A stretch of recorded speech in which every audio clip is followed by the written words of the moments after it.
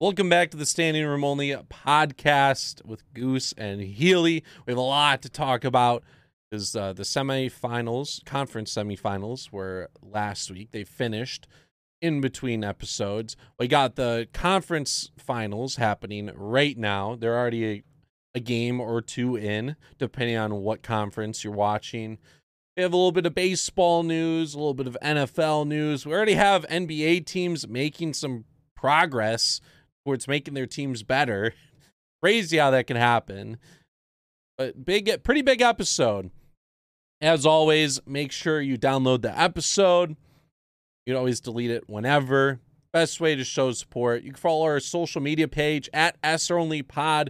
We've been putting out polls, more content here and there. We're trying to get better with that. We did put out a poll on LaMelo Ball and Anthony Edwards last week, too. We could talk about that this week. And you can follow our personal pages. Mine is at the Healy6. And this is Goose. You can follow me at iGoose with 4 O's. As always, don't ask why. Make sure you hit that follow button. Stay interactive.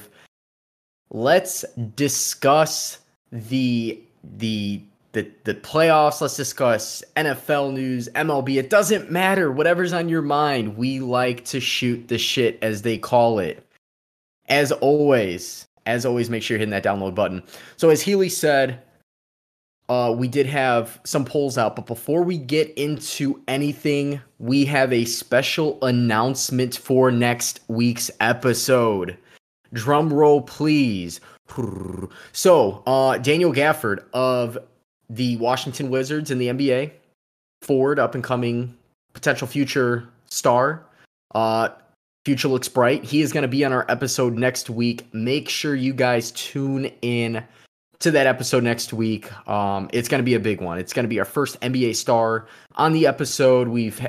Historically, we've had MLB players. It's our first NBA player. It's going to be a fun one. We're going to talk about his come up through the NBA and the NBA playoffs. So you do not want to miss next week's episode. Yes. Super excited to have our first NBA player on the podcast. We've had MLB guys on before. We have an NBA player. The only other one we need is pretty much an NFL. We're set for the main three sports that we talk about. And of course, it's the one guy that we've hyped up since before last year, since the podcast has been around. So it's it's crazy how full circle this is happening. 2019. Daniel does stream on Twitch. I was able to connect with him there. Plays a lot of games. He does, as I said, stream. We'll promote his social media stuff then. And he'll probably talk about it a little bit. We're just going to be talking about life and whatnot. And probably his experience in Chicago and now Washington. So if you guys are excited, make sure to be on the lookout next week for it. So I'm excited. Dustin's excited. Daniel's probably excited as well. Yes. But that's not going to take away from the awesome episode we have for you guys today. It almost seems like a whirlwind of so much happening in the NBA between, as Healy said, signings, trades, playoffs, teams that are in the conference finals, while other teams are still in the conference semifinals. Now, obviously, everything has wrapped up, the East and the West matchup. Before we do get into anything crazy, we do want to recap the Eastern Conference semifinals. The Western Conference semifinals, we already had witnessed the Suns in 4, as you will. Shout out to Mr. Suns in 4. That dude is probably the face of the franchise now. They took care of Denver. We talked about that. The Clippers took care of Utah in 6 games. All without, I don't want to say all, but the last couple of games without Kawhi with that knee injury. Sprained ACL, potentially more. We don't really know. He's still out, obviously. Paul George coming up big. Pandemic P, playoff P coming up big in that series against, I think Utah's, like I said, Utah to me is not a true number 1 seed. It just worked out that way this year. But I liked the matchup of Utah against the Kawhi Leonard-less Clippers. And we saw some guys step up that throughout the years we've known to be good, but, may have fallen off due to bigger names and bigger talent on the team in the Clippers, such as Reggie Jackson and other players, obviously Or playoff they were torch. unknown, like Terrence Mann. Terrence Mann, yeah. Awesome performance in that series. Was it game 5? He had a huge game. Was that his 39-point game or 30-something They point game? won it in 6, so Mm-hmm. yeah, I would assume so. It's funny because when I did a NBA 2K, like my GM last year for 2K20, I Mm-hmm. traded for Terrence Mann, and he was like on my team just as like a player. So that's just cool when you see guys like step up that you've had in like a franchise, and they're just random people stepping up for teams. Mm-hmm. Yeah, that was that I love that. I love that with when you kind of correlates with like 2K or like, obviously MLB with the show and stuff like that. But Terrence Mann's proven to be a potential key piece for the future of the Los Angeles Clippers. So that was game 6 where he dropped 39 points alongside with Donovan Mitchell had a damn good series. For Utah. I don't think he's ever had a bad series in his short career so far. Love No, watching him play. He's one of the guys where in 10, 15 years, you really hope he can win one. He can win a title over there. Utah is very tough because they're so defensive minded. And now with the addition of Mitchell in the last few years, he's kind of trying to turn that around.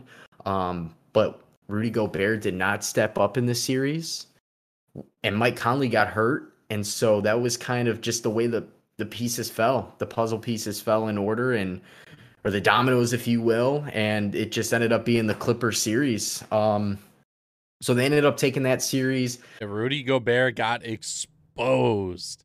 They had him Yeah. try defending on the perimeter. He just could not do it. He got a lot of points dropped on his head. And also, like, it's just hilarious with Twitter. Twitter was going crazy, especially because Rudy Gobert, 3-time Defensive Player of the Year, Yeah. and He won it this year. yeah, he's the reigning Defensive Player of the Year right now. The defending at the moment, and Mm-hmm. he got made fun of and looked like a fool out on the perimeter. Yeah. That was I don't know if you'd call it bad. I mean, he's not really a perimeter defender. I No. wonder if this is one of those he should have played that Giannis role, played safety, if you will, played, shadowed the paint a bit. Yeah, they definitely exposed him, tore him up. That was really good coaching on one side and not so good coaching on the other side. Um, but Clippers are proving that they still have talent besides Kawhi. I still don't think that they stand a chance moving forward. But it was refreshing for me as an NBA fan to see Paul George step up and show out. And he's gonna have bad games. That's just the way Paul George is. But Paul George, historically, like when he was with Indiana, I was a fan. Like when he took Miami in the playoffs and they, I don't, what did they win? Like a game or two? In those couple of games that they won, you see him starting to blossom and you're like, whoa, this guy's not only to shoot the three, but he's explosive. He can grab boards. He dunked on LeBron. You see a lot from that. Unfortunately, and Twitter doesn't, let it go unspoken for is when he has those bad games, they crap on him. Oh So yeah. it was cool to see him win because it's like put some respect on his name because he is an all-star guard / forward, depending on where he was playing. And now he's got to go up against Phoenix and face a very, very, very talented Phoenix Suns team. Yeah, we will talk about why he got clowned in a little bit when we get to the conference finals. With Dustin, though, last year, whenever he signed the contract extension, I believe it was last year. We Yeah. were talking about it on the podcast. I don't have a clip for it at the moment, but you were telling everyone he deserved it. Like you had to make that decision to sign him due to the future draft or free agency classes and the reasons why he deserved what he got, because he could put up performances like we've seen in some of the games so far. Yeah, it came down to like a managerial standpoint. It's not just about, oh, I'm building my franchise in NBA 2K. You got to deal with the what ifs. And I didn't intend, I hope I didn't jinx anything, but when Kawhi went out, now you got the next best thing that could have been, because who else were they going to get in free agency during that time in the next year, in the next 2 years? You pay for production, and it's hard to gauge what type of um outcomes you'll get out of day in and day out like games. And he ended up leading this team to a series victory against Utah. And obviously we're going to talk about the series, which is 2-0 for Phoenix right now. We'll talk about that, but it's all about that production, and you're able to get good games, and more likely than not he will have good games. It's the bad games where some fans and some people in social media world where they're like, he doesn't deserve this money, but you got to think about it from outside of the box. And that's what I was trying to get at is product, like think about product availability, not to call these guys products, but it's like if I'm a manager and I'm trying to put the best team together, knowing there's nobody out in free agency worth paying that much, or you're going to have to pay as much, you might as well get what you can and keep what you can. And that's him as an asset, as a huge asset to the franchise. And it's proven. It's proven. Yes. So they ended up winning. And also another point I just almost forgot to mention, but I really wanted to make point of it. Ty Lue might actually be an underrated coach. We've seen him with LeBron and whatnot. Now we've seen him with the Clippers. I saw a quote when Doc Rivers left, and Doc was like, I don't know what's going to change. Ty was sitting right next to me the whole time. And the Clippers seem to be playing way better this year. Yeah. I mean, it did help that they do have a lot of veterans on that team. So I don't want to get into the conference series, but I noticed some of the veterans were helping coach too. I don't know. I cannot say that Ty Lue is a good or a bad coach. But let's say he's doing a pretty good job for his role. So that's it for the Western semis. We got a lot to talk about with the Eastern semifinals. We'll talk about Bucks Nets first. I'm still sad that the Nets lost. And a lot of people were saying, like, kind of bashing the Nets. Obviously, it's going to be the fun thing to do. The Nets were the super team of the year. They were the favorites. So seeing them get knocked out is funny to a lot of people. But you got to give credit to the Bucks. Even with those injuries, they still had to put up tough games and still put out victories with Kevin Durant being on the other end. So props to the Bucks for doing so, especially because they lost the first 2 games of the series. They got pretty much blown out the first couple games, and then they won 3 of the final 5 or 4. They won 4 of the final 6 or 5. 4 out of the final 5. My math is off. So got to give props to them. But man, the Nets, they were so close to just closing out one of those games. It just came down to a couple missed shots. It was, yeah. It was tough. And I know a lot of people in social media, Twitter, by saying this is Durant's legacy is on the line because he's only won with superstars, kind of like in a way LeBron kind of has, I guess. This dude put up a hell of a playoff performance. The game tying, the sent in overtime in game 7, 248, 49 performances, playoff career highs. I mean, he's stepping up when you're arguably one of the best point guards in the game is out. James Harden forces himself to play. Obviously, he's beat up.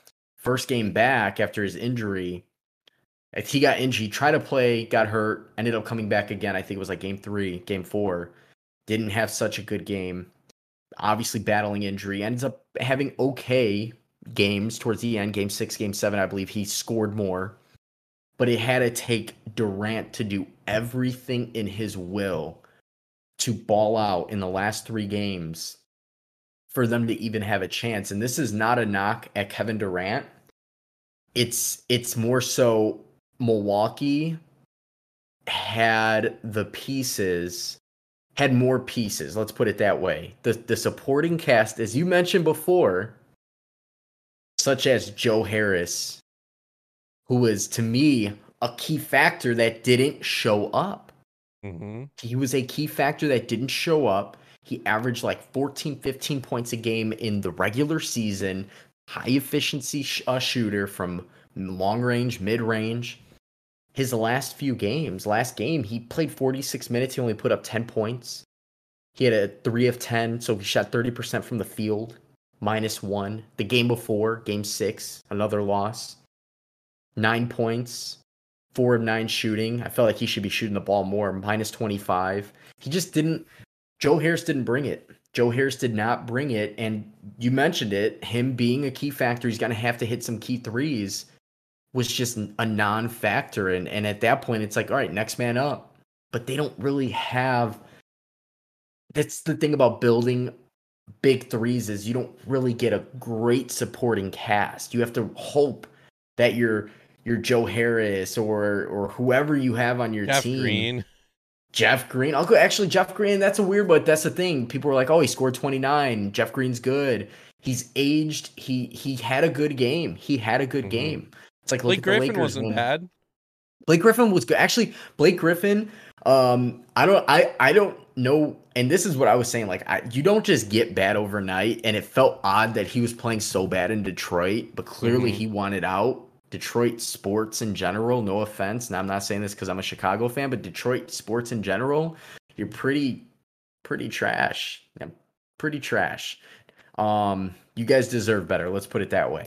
But he goes to Brooklyn, and even when he comes back originally, you're like, oh, he's kind of slow. He's not there, but he had been sitting out, and he stepped up. I thought he did a pretty damn good job. He was grabbing some boards. He was throwing down dunks, all playoffs. Mm-hmm. He was hitting some. He was actually, you know what was nice about him? He's not afraid to shoot the 3-ball because he developed a jumper in the middle to like later in his career, and that was the one thing where, when he first came into the league, you're like, whoa, he's leaping out of the building. He's dunking on everybody. Imagine if he developed a mid-range game. Well, he developed a mid-range and a 3-point game, and we kind of saw that a little bit. So he definitely, they got to keep him around. He did extremely well.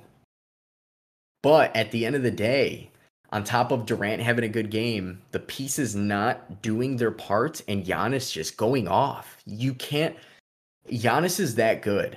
Giannis is that, I mean, he's that big. He's got length. He's elusive.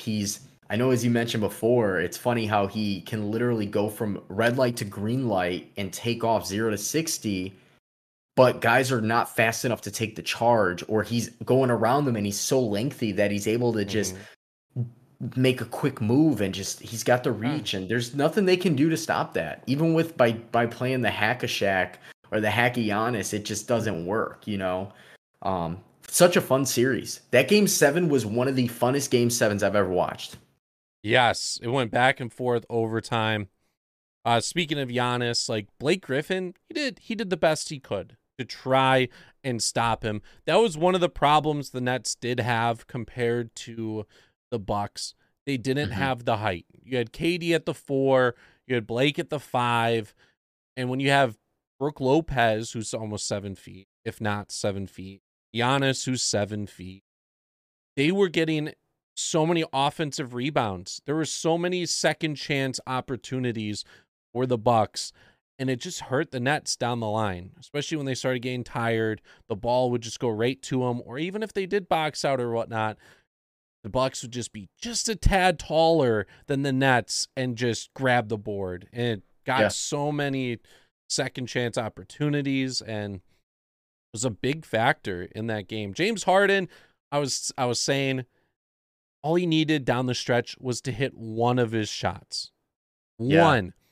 And we saw that because Kevin Durant ended up tying the game and forcing it to overtime. If James Harden didn't go like 1 of 10 or whatever, boom, game over. Same with Joe Harris. Just could not hit the James open shots Harden. whenever. A lot of people talk trash about playoff P, but nobody trash talks James Harden for his bad playoff performances. Historically bad playoff performances. Houston, 27 missed threes or something like that to clinch a series against the Warriors. I don't want to talk about it, but you know where I'm going with this. Mm-hmm. I was surprised to see James Harden have the shooting performance that he had. I know I was following, I was actually on Twitter and I saw you were like, where's James Harden? And in my head, I'm like, he's right there. He's dishing, he's making passes. But the money he makes is because of his ability to score the ball, to hit the long range, those step backs. And he wasn't able to do it. And at the end of the day, as much as we want to crown Durant as a one-man show, in this game, it's just not. It's not it. It's not it, especially when you're going up against the Bucks. Yeah, you could tell, like, because he wasn't able to jump as high or, like, put as much pressure on his leg, kind of threw him off. Mm-hmm. And there were so many opportunities where Harden, like, you saw him get the lane and he just couldn't take it. At least he knew he couldn't take the lane and kind of played it smart. Another downfall to the Nets as well. You saw this down the stretch, both Game 6 and Game 7. It got to a point where there was literally zero movement. Yeah. It was hand the ball off to Harden, hand the ball off to Durant, and just watch them go to work. ISO. Just clear out. It worked for Durant, but still at the same time, no ball movement. Like, you only had one shot, and the Bucks kind of did what they had to do there. Yeah, no, and that's a lot of basketball nowadays is that ISO game with players like that. Durant, I mean, you have nothing bad to say. It was just the overtime. Overtime, he was so gassed, and it's like, what? You can't blame him for that. He literally had the team on his back. You know what they said? Only if he had like a half, if his shoe size was like not like a 14 or a 12 and a half, if it was a 12, whatever shoe size, if he was a half size shorter, they would have won the game. He thought it was a 3. He even said, I thought I was shooting the 3, and it was so close to being game. So close. So close, man. I did want Durant to hit that because growing up, Durant's just good. He's just a damn good basketball player. And he does have his championships. He does. And he's always been so good in the league. He's kind of like Mookie Betts at the moment. If there was no Mike Trout in baseball, Mookie Betts would be talked about all the time. Yeah. He's just that good. But because Mike Trout's there, Mookie Betts is just right underneath him. And like Mookie Betts does get talked about quite a bit. But same thing where if LeBron just magically wasn't there, Kevin Durant would have been like the player of the decade that everyone would have liked and everyone would have watched. Oh, absolutely. Absolutely. Not even a question. I mean, even then, in 10, 15, 20 years, obviously they're all going to be retired. It's going to be the LeBron, Kevin Durant. You'll have Steph Curry. Those are like going to be the 3 guys that we always talk about. Mm-hmm. And of course, Derrick Rose, because we're from Chicago. But he's not up there, obviously. And Kevin Durant came off of his injury, too, and still put up a fantastic year. Like, this is what I was talking about when we did our predictions. And I was like, Kevin Durant, MVP. Because of the storyline, and he was already just great at the basketball. Oh, yeah, absolutely. If he didn't sit out a few of those games and maybe some of the other guys did sit out a little bit more, obviously they ended up with a pretty good record, but obviously Jokic and his numbers and Denver, that whole West, I don't know, this year was so weird with the West. The West to me was, I don't want to say the weaker conference, but it was not what it normally is. And it hasn't been the past couple of seasons.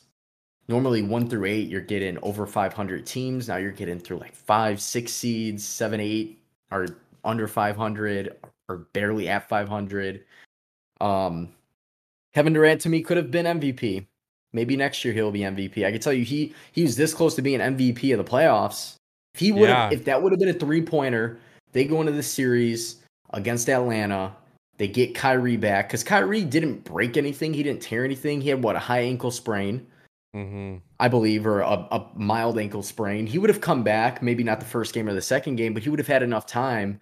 And I think the Nets could have competed, could Yeah. compete with the Hawks, Would have been even without him. shooters A the shoot whole all time. game, all game. You know I'm taking the over every game for my parlay. But obviously that wasn't the case, and Milwaukee and the Bucks, and hats off to them. They got for a team that has what we would call quote unquote a big three. They didn't go out there and buy three LeBrons. They didn't get a LeBron and a Wade and a Bosh. They didn't. This is almost like, I don't want to say a homegrown big three. All they did was add a Drew Holiday. They've had Chris Middleton, who is a good shooter. I wouldn't call him an elite player or a superstar. The only superstar they have is Giannis, but they added two good pieces. Well, one technically. And I like Milwaukee, and I at some point think Giannis is gonna win a title. It might be this year, maybe not, but he is definitely somebody, and I like this team. I'm not upset that they ended up winning the series because that was a very good series, and they proved to be the better team. Yeah, I just wanted to see the Nets win. That was my one goal. Didn't happen. I think the only team left out of my predictions in the conference finals is the Clippers. Lakers got eliminated, and then we're going to talk about the Sixers here shortly, then the Nets. If you were on Twitter today, Scottie Pippen apparently had an interview, and he bashed Durant for taking that shot. And he was like, LeBron, when he knows he can't do it, he dishes it off or whatever. And Kevin Durant murdered Scottie Pippen on the timeline. Did you see that? Oh yeah.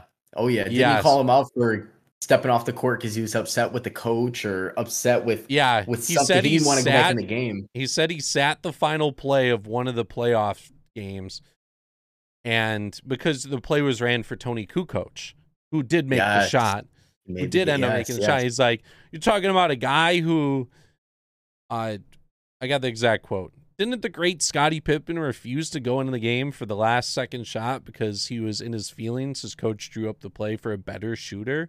And then someone else also responded saying he missed game 7 for a migraine, nothing. And then Kevin Durant said, this guy Scott also wanted to enjoy his summer, so he chose to rehab during the season. LOL. Yo, Scottie Pippen, they followed Phil, not you. Wow. Because that was that was when he was he wanted a better contract, so he just refused to get healthy, and then he just rehabbed during the season. Oh yeah, I remember that. I remember Jordan was talking about that, vividly remembering Pippen not, on that Last Dance, one of those episodes. I mean, I get where Pippen's coming from. I get what he's saying. Like, it wouldn't be wrong to dish it, but like Durant's, obviously his team's not hitting all game. Who are you gonna pass it to? He is the best available player on the court. It came up short. That's it. Game over. That's it. Yeah. You can't punish the guy for missing when he's on the court. Everybody, 10 guys on the court, and Durant's one of those 10. I don't care who else is on the court. Durant should be taking the shot. That's how it should be. These guys get paid these big contracts for these situations, and he's been balling out all game, the last few games.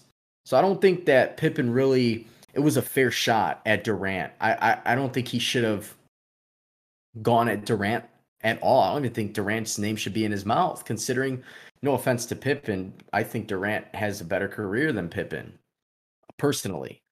I don't know. I mean, Durant's clapback, I get it too. I mean, it's funny seeing the drama between old school and new school. It always ends up happening somewhere. Who did you want to take the shot? Harden, who couldn't hit anything all game. He probably was the best bet. He did have like that bank shot at some point. Or Joe Harris, who couldn't be found for 6 games. Bruce Brown. Not Bruce Brown. Bruce Brown, right? Yeah. Was he the one that Yeah, shot the floater? he shoots floaters. Yes, Could have shot the floater from three. he did. I did see him make a three, and wow, I did not expect that. I thought his It's only so I'm game telling was you, a floater. I watched games in the regular season when they were sitting, and I'm like, I like his efficiency. He would come off the bench and play 15, 20 minutes, and he would shoot efficient, like very efficient. Like he might go 3 for 5 or 6 for 8. And I was surprised that he was shooting as bad as he was in the playoffs. But maybe I was like, maybe that's this type of player he is. But there's nobody else. There's nobody else that could have taken the shot. If Kyrie was in the game at that moment, it's not going to Kyrie. It's going to Durant. Yeah, all would have changed without injuries, but that's a part of sports. This is the most injured playoffs we've seen ever with all stars, and it's just unfortunate that how the cookie crumbles sometimes. So Yeah. that's it for the Nets Bucks series. Whew. I did not expect this to happen at all. Atlanta pulled out the series against the number 1 seed, Let's go. Philadelphia 76ers, against Joel and Ben. What happened, Philly? What happened to your team? You know, it's funny because like I have no hate against either. I have no hate. I've been riding the high horse with Atlanta. I've said it multiple times. Do we have a clip? Do we have a clip to play for that was Yeah, recorded yeah. over in 20 was this 2020? December of Yeah, 2020. this was 2020 right here.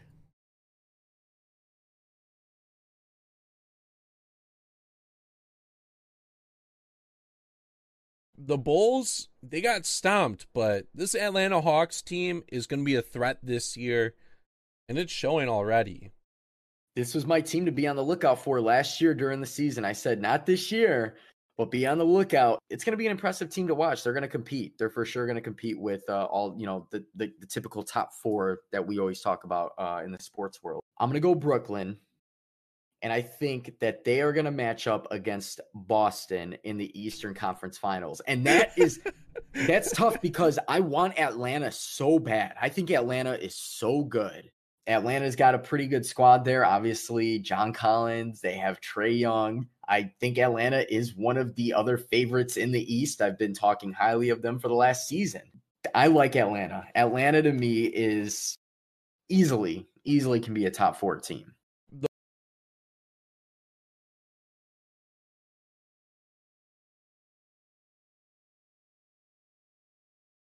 There you go. There's the clip. You I hear it on your mean, end? I don't just use them on 2K for any other reason. I am They're so good sold. on 2K. I am sold on. So it all started. I saw Atlanta play 2 seasons ago. And, Trae Young came to the league, traded for Luca. That was the big trade at draft night. And it was a weird swap, but it makes sense. I don't know why, but Luca on Dallas makes sense. Trae Young in Atlanta makes sense. Watching Trae Young develop when he first came into the league, he's shooting, low percentages, and he starts to develop this floater. He's starting to move the ball around. And now we're starting to see other guys develop. We're seeing guys like John Collins. I talk highly on John Collins because John Collins is an inside out threat. He's a guy who, as we saw already in game 1 of the Eastern Conference Finals, he can do it. He can shoot the 3 ball. He can rebound. He can dunk. And with the addition of Bogdanovich, and they have Kevin Herter, who had a big game already. They add Clint Capella, I believe, last season before the trade. It was like a 9. It was like Yeah. I forgot what it was. A huge It trade. was one of the biggest trades in NBA history with the amount of Yeah, it was a huge trade, and Houston wanted to play. That's when Houston wanted to play small ball. They put PJ Tucker at center, and I was like, Atlanta stole the trade. They got Clint Capella, who can grab boards. He's young. He's a bruiser to go in with this team, and it just made sense. And not to mention the injuries. They have 2 guys that are out. They have Cam Reddish and who's the other Atlanta star that's out? They have Cam Reddish. Bogdan was hurt. Bogdanovich, yeah, he was hurt, and now he's back. I'm trying to think of who their draft was. Oh, DeAndre Hunter. DeAndre Hunter yes. is the other one. And we're talking about guys who DeAndre Hunter started to step up this season. He was actually starting to have a good year. He was averaging 15 a game before he got hurt. Cam Reddish was averaging 11. And, you know, they have additions like Danilo Gallinari, who isn't a bad player. He's been around the league for a while, and he's pretty good. And he's proven to step into that role. And I've just been sold on them simply for they can fire away with the potential to make big stops on the defense. Their defense isn't the greatest. They still give up a lot of points. But with John Collins and Clint Capella manning the middle, I just like the matchups. They have a chance to win every game. So that's where I was sold with that, on top of the fact that everybody on that roster can shoot the three minus Clint Capella.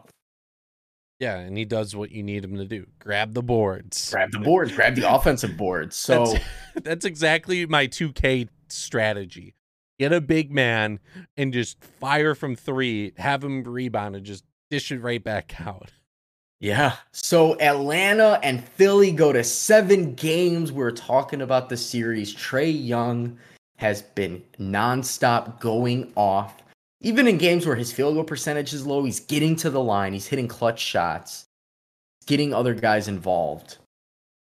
I think the biggest X factor in this series, another X factor that just failed again, Ben Simmons. If Ben Simmons has a mediocre average game, they win the series, hands down. Or if he doesn't have the lowest free throw percentage in playoff history. He shot like 32% at the line. How do you do that? How do you do that? They call it the yips when the mind is overtaking your throwing accuracy because you're overthinking it. You get the yips. His yips at the free throw line. I don't even know can we call it the yips at the free throw line? I would say so. Well, it just in general, he has it because you saw it where he avoided a dunk. A 6'11" dude avoided a dunk at the end of a game. Yeah, which would have, I think, put them ahead. Yes. Or down one. I think down one. But I think mentally, him missing these free throws, he didn't want to risk getting fouled. But he's got to go up. He's a big dude. That's a big guy. That's a grown-ass man. At 6'10", 6'11", yeah, he runs the point, but we're not looking at positions. We're looking at his size on the court. Go up strong. You're talking about a guy who, when Embiid was hurt one game towards the second half of the season, dropped like 42 points in a game. How do you how are you capable of dropping 42 points? But you offensively, you literally took a shit. You take a shit in a whole series. It's one thing to miss the free throws, but to eventually start your IQ drops because of that goes to show, and it proves me right, that you are the most overpaid player in the league. I've said it once before. I've said it in the beginning of this season. I think I said it last season. He is the most overpaid player in the history of the NBA, and he proved it. He is a talented player with potential still. He's still young, but does not deserve that contract. And quite frankly, Philly, I am sorry that they relied on Ben Simmons to be the deciding factor if you go to a conference finals. Just crazy, like the downfall that he's had. Before the season, I sent you a photo of how he's just a video of how he's just progressively gotten worse shooting. Yeah. And it showed here in the playoffs. It's crazy. I don't know. And this is how crazy it is. There's talks about Ben Simmons shooting right-handed. I guess he was right-handed growing up, and his coach and his father said shoot lefty. and he No. might make a switch to shoot righty. Like, that's how drastic this might be. You have to shoot so bad to be able to just say, oh, I'm going to go back to the other hand, because what's the worst that it can't get any worse? You know, I was hoping, this is how I was hoping for Ben Simmons. He's a tall point guard. That's like the future of the league, right? That's kind of like where a lot of guys are like Kawhi Leonard runs the point, even though he's not technically the point guard. He handles the ball most of the time. You hope this guy, being as tall as he is, as athletic as he is, should be able to go 12, 8, and 8 every night with like 2 to 3 steals, a block. But he's not doing it. He's making the bad play after bad play. And like, I'm very surprised that he's not averaging, like, to me, him and LaMelo Ball kind of like have the same stature. They're both very tall players.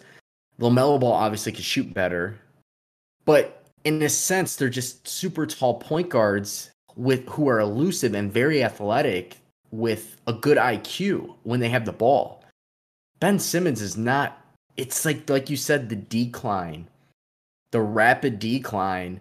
I think he needs a change of scenery. Philly needs to get rid of him. Clearly, Philly cannot win with him. But I think his career can be revitalized on another franchise. Kind of like, and it's not Markelle Fultz.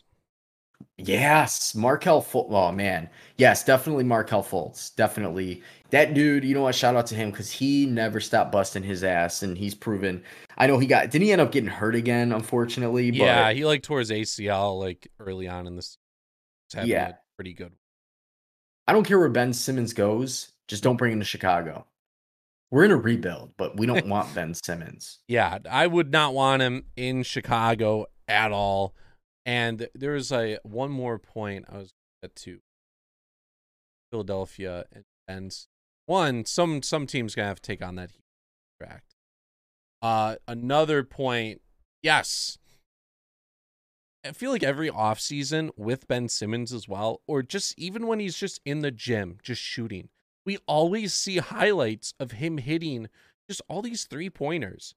You see him in like summer league. Yeah, you see him in summer leagues, just like playing against scrubs or maybe against other pros in the gym, or just before the game. There's shoot arounds. He's 3, 3, 3, 3.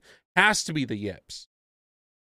It's definitely it's the yips, because when it matters, he can't do it. It's like walking down the, not walking down the stairs, but like, it's just like one of those things you do every day. You don't even think about it. And then all of a sudden, it's like when you're driving from place to place and you have a cop behind you all of a sudden. Now you're nervous. Now you're like, I gotta perform well. You know what I mean? And it's like, it's him. I don't know if it can't be Philly. Philly's not that. Their fan base is kind of rough, but they're not that bad. They're not a New York fan base. They're not a Chicago or LA even. I mean, they are one of the rougher, around the rough around the edges.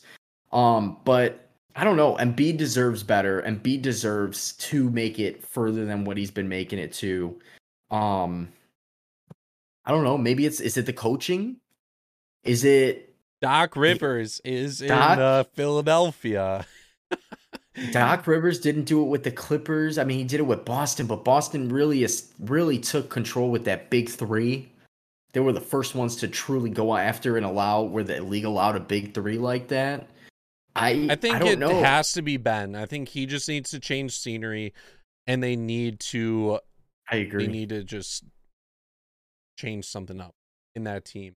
And I think he can help a team win. I'm just saying, it just is not Philadelphia. It's not Philly. No, you cannot trust the process anymore. It's done. I don't know if you saw as well. People have been talking about this. 2015, the Atlanta Hawks. This is when the trust the process started.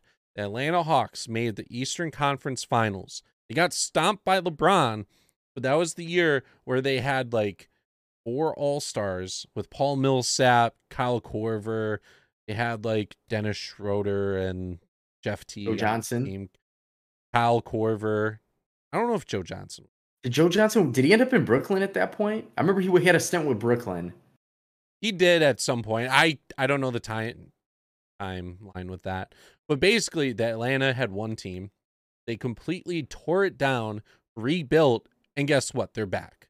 All in the span of trust the process. That's literally two different teams. Some Same organization. franchises. I don't know. Some franchises just don't care. Like that's I don't know if it's they don't care, but they're trying to hit a home run every year. Maybe. Like you have guys playing checkers, you have guys playing chess. Currently the Bulls finally revamped The Office, and I feel like they are finally playing chess. They're showing that they care. Then you have franchises like the Knicks who are finally starting to get better, but that was a losing franchise for the last 8, 9, 10 years. I think in a 3 to 4, maybe 5 year span, you should be able to have a good draft at some point and a good signing to compete. You have so many years to do it. So Atlanta, yeah, no, that's a huge and the thing is Atlanta at that point too, a lot of those guys were already older. Paul Millsap was already a veteran. He's been in the league for a while at that point. Al Horford, and even if they had Joe Johnson or Josh Smith at that point, had been in the league because this is a team that made a run a couple years before that too. Atlanta was a very good team. But yeah, Philadelphia, I think it would be okay to sell for the next season or two while Joel Embiid will still be in his prime. Trade Ben Simmons for a little less. You're not going to get a lot right now. Maybe a couple of draft picks. Maybe you get a player in return. I did hear how they're like going to wait for his value to get higher again. It's like, how does that happen? You got to defensively, he's not bad. Yeah. Like, are you going to just play next season and all of a sudden like, oh man, look at this all-star. Let's who wants him? It's like, no, at that point, if he's playing well, you're just gonna keep him.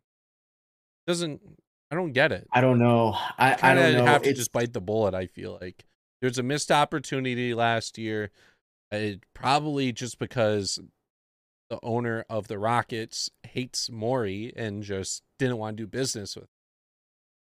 That's yeah. Because that was a trade potential was James Harden going to Philly. They would have been good. Imagine if James Harden goes there, he does not get hurt.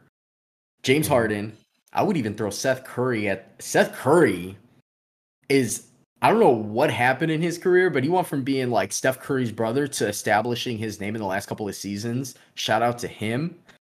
They even had a game where it said Seth Curry's brother when they showed Steph Curry in the crowd, which is awesome. Steph Curry, James Harden, Joel Embiid, Tobias Harris. Tobias Harris had a bad game. I think it was game 5 or 6. That was another one who dropped the ball. He scored like 5 or 6 points. It was there's one game where Embiid and Curry were the only guys to score in the second half. Over 30 plus points too in that game. I remember my brother-in-law who is from Philly. I had to text him. I was like, "Yo, what happened?" And the series wasn't even over. And he straight up said it was all, and word for word, this BA player of Tobias Harris, this bitch ass player from Tobias Harris. And he literally was basically saying he was playing scared. He didn't even grab boards.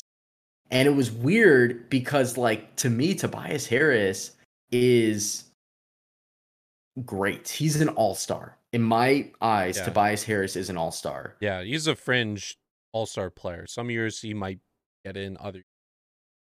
Yeah. But he's always there. He's a good glue piece who can probably get you 18 to 20 points a night. And he also kind of had a not so good series as well. But in retrospect, is it Atlanta? Atlanta's just, Trae Young is good. He's scoring even on games where his field goal percentage may not be the greatest. His 3-point percentage may not be the greatest, but he finds a way to get to the line and he finds open players. And together as a unit, they are showing why they deserve to be in the Eastern Conference Finals.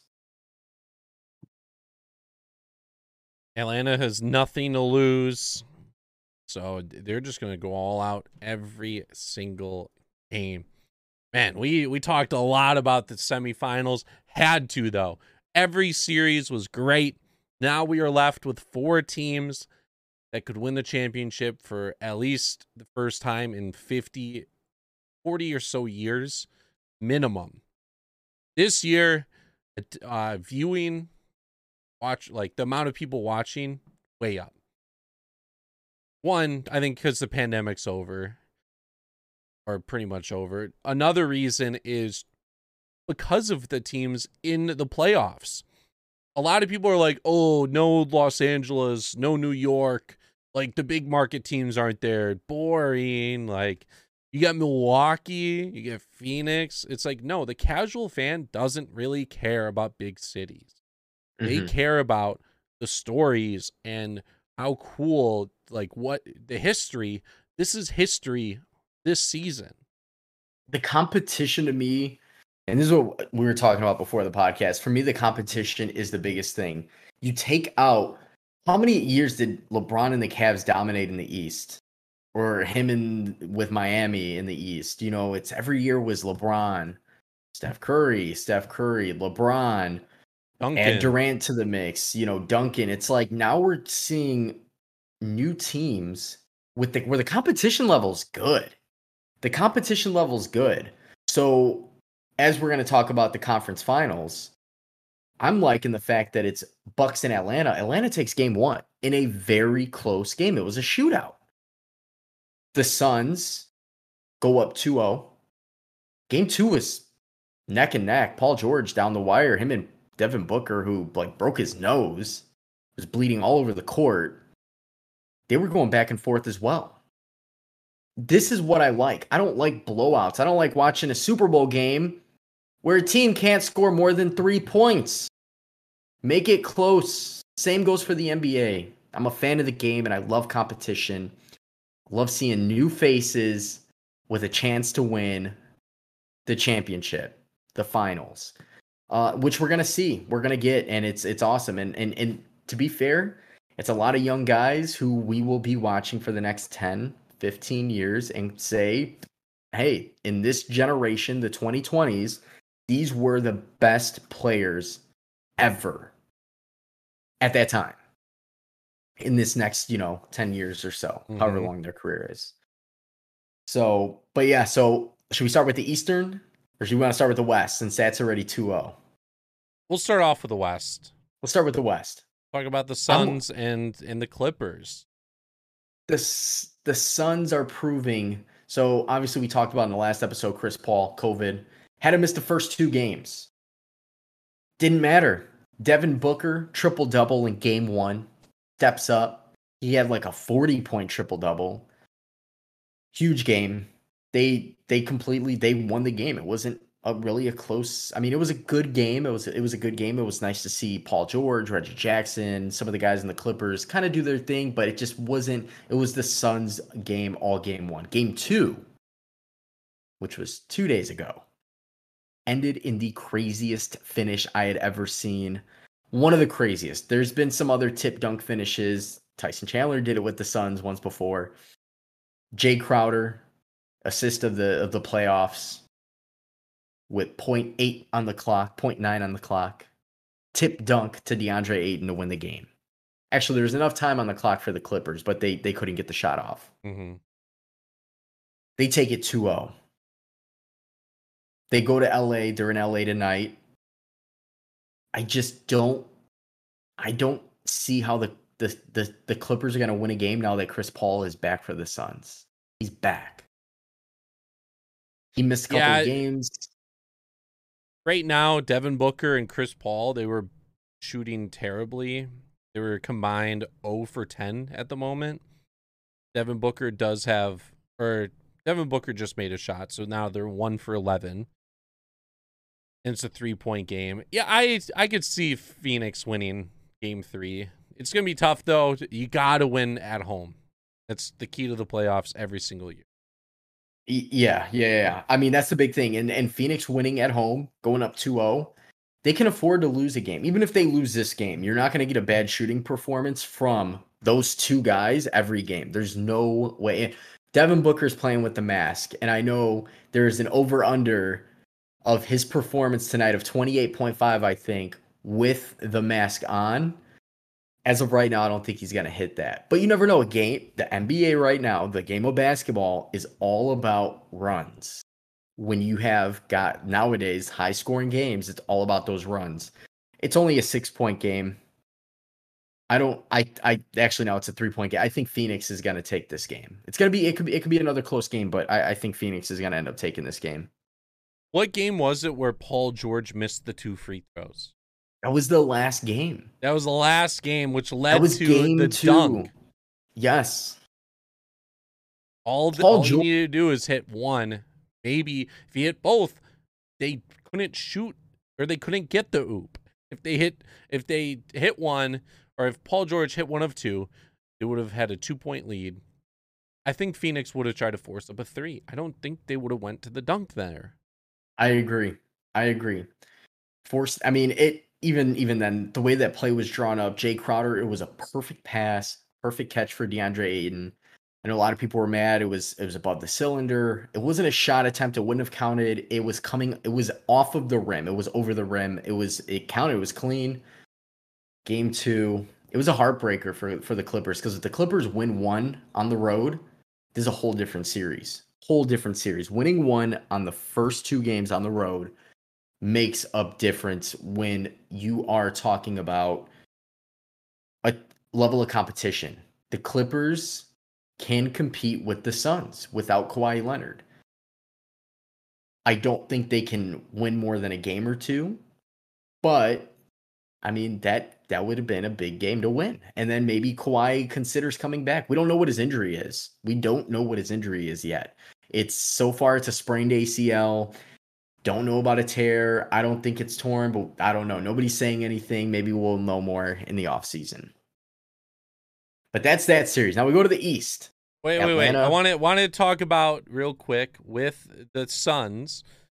We had you being high up on the Hawks. Both of us were kind of high up on the Suns. This is around the same timeline. This is from December 16th, beginning of the season, 2020. So take a listen to this. And the second team that I'm excited to watch, that like a lot of people probably it's flying under the radar. You want to give a guess? One team. Are we talking the Suns? Yes.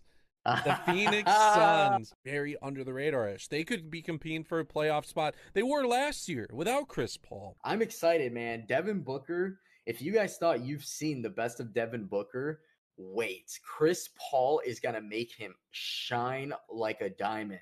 Just wait on it. And DeAndre Ayton, too.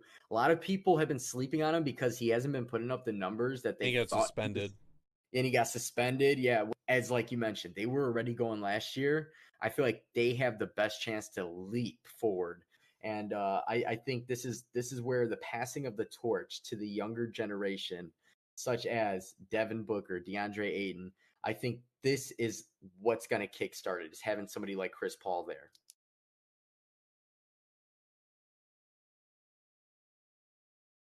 Pretty well said. Yeah, it feels great to be right on some of these. Like I've been hitting up Goose past few weeks or past week or so with just like, yo, we got to get this out. Like going back and listening to some of the stuff we've talked about, pat on the back real quick, because it's been great seeing it play out. Yeah, that was December because it was a later start, obviously, with the bubble and everything. So that was right before the season started. The season started on the 23rd. I remember it was before Christmas, and I was mad that they didn't allow these guys to get through Christmas.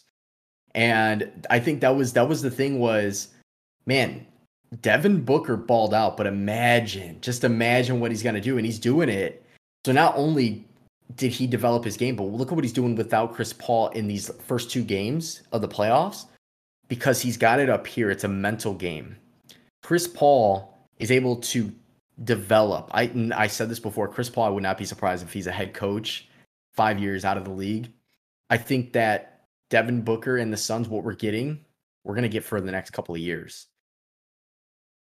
As long as they keep that team healthy.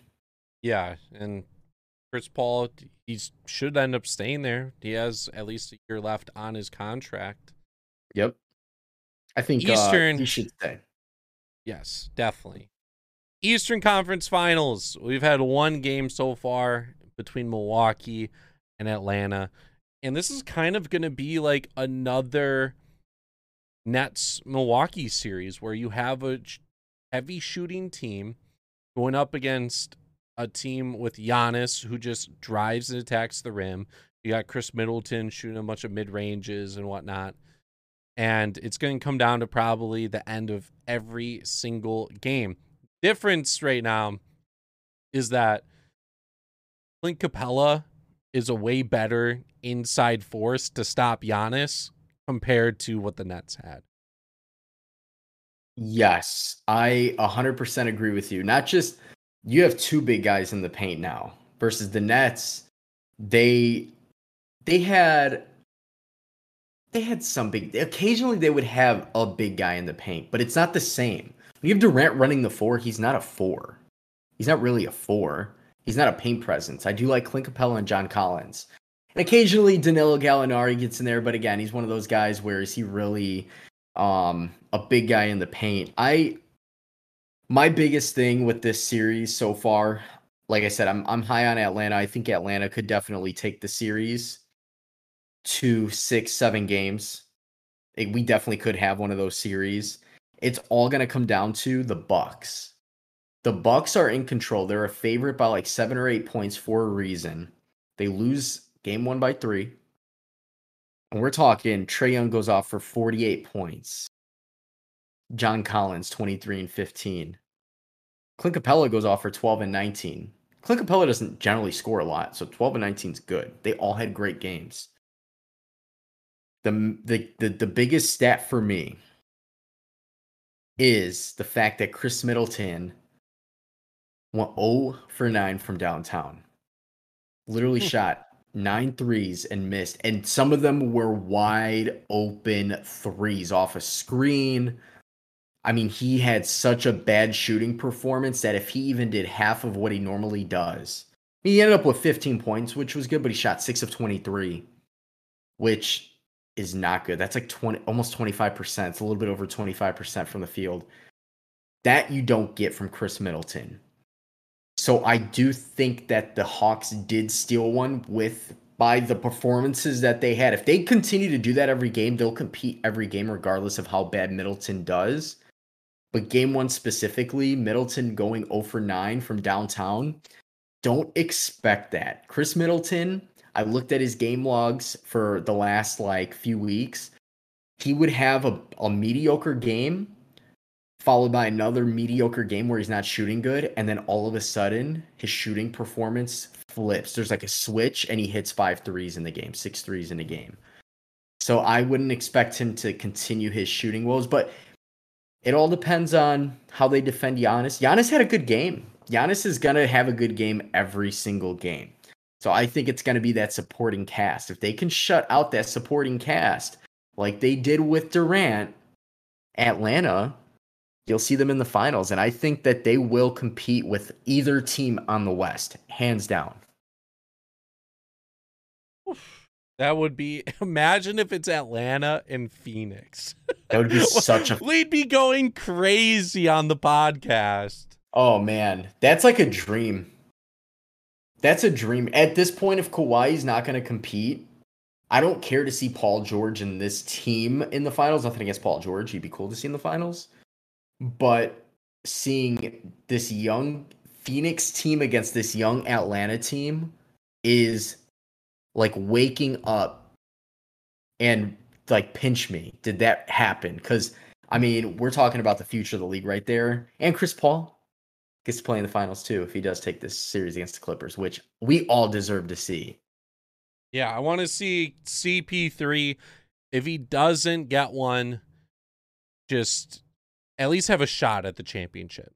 At least just get him so close for him to have a chance to win one before he's done. Man, I'm looking at this roster of the Bucks. I'll be happy with a Phoenix versus any of these two teams. That's where I'm at as a fan right now. I'm very, very happy with where the league's at right now because I still think Giannis will be fun to watch in the finals. Giannis, Drew Holiday, and Chris Middleton.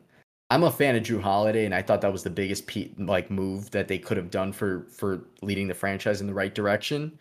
I'll be happy to see them against the Suns, but Atlanta preferably, because it's just Trae. There's something about Trae Young, his personality. He's become the villain in every road team that any team that he's played on the road in the playoffs so far. New York, Philly, obviously now Milwaukee, maybe Phoenix. I don't know. I'm excited to see in the next week or two what the finals matchup's going to be. He's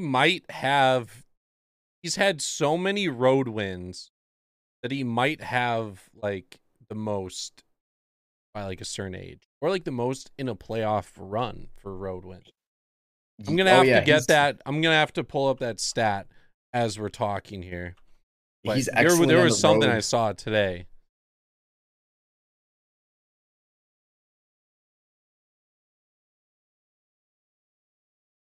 Let's just hope though that there is a good series here. And who knows? Maybe we get to go to one of the Bucks and Hawks games here. Hopefully they can get it back to Milwaukee. Obviously, would have to wait for Game 5 or 7. But if tickets are good enough, we might have to make a trip to Milwaukee just to see a game. And so we are unbiased. We will be wearing standing room only gear at the game. You can catch us outside selling them out of a cooler for $5 a pop. That's a joke. We will not be doing that. And the reason why we choose Milwaukee is because Milwaukee is literally an hour drive from Chicago, which is where we are. That would be an intense. If it goes to Game 5 or even Game 7, I'd love to go to. That would be nuts. That is it for the playoff talk. We're already having off-season talk already. The Nets assistant coach is now the Celtics coach. Don't know much about him. Rick Carlisle is now the Pacers coach. Jason Kidd is looking to be the Mavericks coach. It could be official as soon as tonight of recording. Weird coaching changes already. Now. But these teams are out of the playoffs.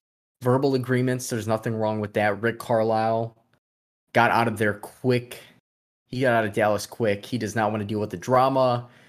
Kristaps, we don't know what his future is going to hold. He made comments how he feels like he should be treated better in Dallas. Obviously, with Luka there, there's a whole lot going on. I don't blame Rick Carlisle, but Jason Kidd going in there to coach might be a different dynamic. He's had some coaching experience.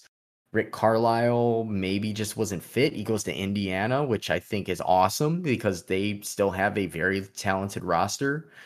For Brooklyn and Boston, again, like you said, I don't know much about that guy. He's an assistant to Steve Nash. He's good, I guess. We'll see. Boston needs, I don't know what they need at this point, but obviously Boston with Brad Stevens going up to the front office. I think he'll be good. I think he knows what he's doing. Yeah, and speaking of Boston, we already knew Kemba Walker just wasn't really a fit with them. They already traded him. And where they traded him was to the rehabilitation center located in Oklahoma City, where they get their guys full of value so they can dish them off for draft picks. Kemba is now an Oklahoma City Thunder player, and like I'm surprised how quickly that happened. Yeah, it's one of those where it's like, whoa, playoffs are still going on, but I mean, it's a salary cap dump. Boston had to do it. I mean, unfortunately, Boston has had it very unlucky with point guards. Kyrie didn't work. But Kemba just has been in the league for a while. I don't think has the it factor. Who knows, though? When guys go to OKC, sometimes they come back around. Look at Chris Paul. I expect him not to be with OKC by the time the season's. They're going to trade him to a contender. I wouldn't be surprised if like the Lakers take him or something. But yeah, it's a salary cap dump for Boston, which means they are making the right moves. So Brad Stevens is making the right moves already. Get rid of him. You still have Marcus Smart. I don't think he's a free agent. You still have your big two, and well, I guess you can call it a big two, and Jaylen Brown and Jason Tatum. Jason Tatum's definitely a superstar. And let's see what they can do in the free agency. Let's see what they do in the draft. I mean, anything could happen. I think Brad Stevens is 10 steps ahead right now, and it's proven. Get rid of him now. Make a coaching change. It's Boston will be good again next year, bearing any injuries, obviously. Knock on wood. Kemba, sorry, bud, but you gotta go to the old stomping grounds of Exotic Joe. And another point guard that could be on the move. 30 minutes ago, the Cavaliers have begun to explore trade options involving Colin Sexton. He had a pretty good season. I like Colin Sexton. Yeah, I thought they would have been all in on like paying him to stick around. What do the Bulls have to offer right now? Would it be weird to have him? Would you trade Kobe White for him? No. Kobe White's got a Kobe. They don't have much. Maybe they don't have Laurie marking it. Maybe Laurie. Well, he would have to sign and trade. Could be a possibility. I just did start an NBA 2K franchise yesterday. I went through the whole season, so now I'm like, I kind of know who's expired, who's not on the Bulls. They still have Aminu, I believe. I didn't realize they had that guy. Wow. So is Colin Sexton just on his last year of his contract? He is, let me see. Colin Sexton. He has been in the league for 3 years now. This would be his 4th year. Basketball Reference doesn't really have contracts. I'll get this searched up right now, though, for Spot Trick. They currently have him 4-year deal. So next year is his final year, and then he has a qualifying offer in 2022, 2023. He is rookie extension eligible, 25% of the cap. So he could get a max of 5 years, $168 million. Which, I mean, the dude, he's only 22 years old. I think he's definitely going to get that deal. Come to Chicago. Whatever they got to do, I would do. I mean, if it's got to be another draft pick, we didn't get the top 4, which is fine. We got still Vucevic. He would be a huge asset. He definitely likes to shoot the ball. He's going to have to understand and develop to like work as a team, because in Cleveland it was kind of like free for all there. But I don't know. I mean, Kobe White can still be a 6th man. If they have to trade him, then I would say let's hold off for now, because Kobe White's still developing, and towards the end of the season had a very good end of the season. So they just need a point guard that can facilitate a little more. Like an actual point guard. Yeah. So that's interesting. I'm definitely excited to see what happens there. So other NBA news? Nothing that I really know.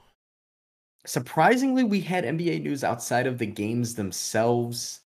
So I guess stay tuned. We might have more news outside of the playoffs next week. We might have more trades. Next week's Gafford, so unfortunately we might have to, I don't know. I don't know how it's going to work. Maybe we could have like a weekend episode depending on how the series are going. We'll have to see. But Daniel Gafford's next week. Maybe we even add on afterwards, kind of merge an episode. I don't know. But maybe we could talk about just basketball with him on that episode. I have some questions brewing. I'm not gonna put him on the hot seat. But definitely excited to pick his brain a little bit, if you will. So to end off the episode, we're going to talk a little bit about Major League Baseball. We have seen the implement of no sticky substances, including sunscreen, rosin combination, and we've seen a lot of spin rates go down. Garrett Cole has been a huge one, in which his spin rate has gone down almost 200 to 300 spins per minute, just on every single one of his pitches. Yeah, like he was dominant, but it went down a lot. Jacob deGrom, he hasn't really had much change. He's just that good of an athlete. But because of this, we are seeing guys get checked when they come out of the games now. We've seen a couple temper tantrums. One pretty well deserved. Another kind of just a standard protocol, getting a little upset. Kind of makes sense though. Like, come on. Just, you could check maybe before the game, after the game. But like, I feel it's a little too unnecessary to check every single time a pitcher like leaves a game. They should, in my opinion, if they're gonna like, don't stop the game. Like if they're coming out, bottom half they're pitching, top half, whatever it is, they're coming out, have an official. Like, I mean, it sounds goofy, but well, it's like, technically not stopping it because you have to wait for the other guy to warm. And in that time, so it wouldn't even be stopping it. So, but just check him before he goes out. What's wrong with check? Like UFC fighters and boxers, they get their gloves checked before they step into the octagon, before they step into the ring. Do a quick check. Say, hey, real quick, let me see your gloves. Let me see your hands. It's protocol. You're going to go out there. Some guys in the middle of the inning are getting checked. Some guys are dropping trout. I don't know. I mean, it's gotta get done. I think the biggest thing is understanding the umpires are in a tough position and it's not necessarily their fault. Like, yeah, you want to take it out on the umpire, but this is one where if it's up to the umpires, they probably would just let it go. But the league itself is cracking down. And if they're not doing these checks, they're probably going to be like, hey, well, why aren't you doing your job now? Like, this is something I said to check for as the commissioner, and you don't want to check. But I'm watching this video and it looks like maybe he should have been checked. Now you're under fire for it, or it's just one of those things where I don't think anybody likes it. I don't think anybody wants to have to deal with it, but they got to work together. And I'm not going to drop my pants in front of the umpire. I mean, I get it. I get where the frustration is coming from. And it's almost like an FU to the league for it. But like that umpire at the same time is like, dude, I have to do it. Like, I have no choice. I have to do it. The only annoying thing, Max Scherzer makes complete sense. Joe Girardi had the umpires check him like 3 times or something. Yep. That's a little excessive. And like a little, you shouldn't be able to do that. No. Like, that should be like a challenge rule. Like, if you have me go check him once, okay. If he's good, unless I suspect something, it's not, you're not checking with the third base umpire, did he swing? Shouldn't be that. This shouldn't be that at all. And I don't blame Max Scherzer at all for he wasn't even really yapping at him at first. He was kind of just staring him down. And Joe Girardi being Joe Girardi, obviously he's going to step out. Words got said. But if he's not getting caught and the umpires don't have cause for concern, let it be. It's almost like coaches look for any little thing and it's going to like, that can ruin composure. That could ruin composure of a pitcher, just like that. So that's why I think in general, I'm not a fan of it, but to have Joe Girardi abusing it is like, come on, man, you've been in the league. You were a catcher for pitchers, man. Like, come on. I get what he's doing. It's a mental game. He doesn't get caught, but if I keep doing it, I piss him off, maybe his composure. We all know how pitchers' composures can get thrown off like that. So it's annoying. It's annoying to see. Phillies did get swept, I believe, so good for that. Good ball. Kyle Schwarber had 2 home runs tonight. He's had 11 home runs in like 13 games. Yes, 2. In like a week. Literally in like 2 weeks he's had that. Wow. Yeah, he's been on fire. He had a 3 home run game, a 2 home run game, another 2 home run game. In the last 19. Wow. I remember talking or just maybe even tweeting out last week. Jared Carabas was like, "Oh, Cubs fans are missing Kyle Schwarber." And I tweeted, "No, their OPS is literally .003 difference, and they both have the same amount of home runs, or like they're slugging's the same, their average is the same. Kyle Schwarber had 4 home runs in 3 games. Jock Peterson was on a 3-game home run streak. Kyle Schwarber probably saw that tweet, was like, you know what? Screw you. 11 home runs in 13 games. And now it's a whole different story.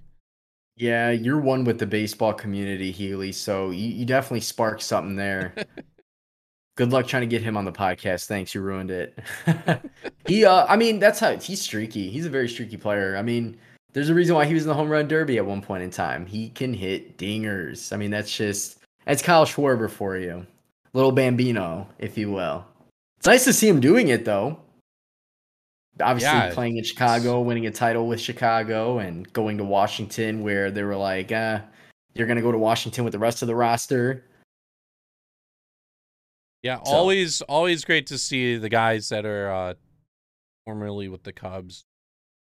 Not going to be mad that the Cubs didn't sign him. I personally thought it was the right decision to let him go. Absolutely. Washington's getting a little hot, though. And Wander Franco, this was probably the last point I wanted to make, made his MLB debut. He was fantastic in the minors. He had great plate discipline. And already in the majors, he had a home run debut game. Yep. He's already walked a few times. He's looked great. And it's great to see his discipline is carrying over to the majors. That's going to be a superstar. Switch hitting shortstop. And if you play the show, they had a Wander Franco moment, few games to play. It was fun. I completed that right away. Mm-hmm. He's the future for sure. He definitely came out strong. So. Mm-hmm. And then the last baseball thing I want to point out, Michael Hermosillo he has 2 singles tonight, 2 for 3, hit a diving catch. Sitting 368 in AAA, 1,000+ OPS. Wow. Give him some time, Chicago. Give him a shot. He'll be ready just in time for that playoff ball. October baseball. Next man up. He is ready to go in the Chicago Cubs organization, and definitely have to catch a game once that for sure happens. Oh yeah. Anyways, though, that is going to do it for the Standing Room Only podcast. Pretty long episode, an hour, 22 minutes long. A lot of basketball talk. What happens when we recorded in between 2 series right there, and there's so much that happened. Download the episode. Give it a like, a rating. Follow us on social media at SOnlyPod. Follow our personal pages at the Healy6 for me on Twitter and Instagram. Yep, and I'm iGoose with 4 O's, Instagram, Twitter, Twitch. Go ahead, hit that follow, hit that like, communicate back and forth with us. If you don't like what we have to say, let us know. Let's talk, pick our brains. And we will see you guys next week for the special Daniel Gafford episode.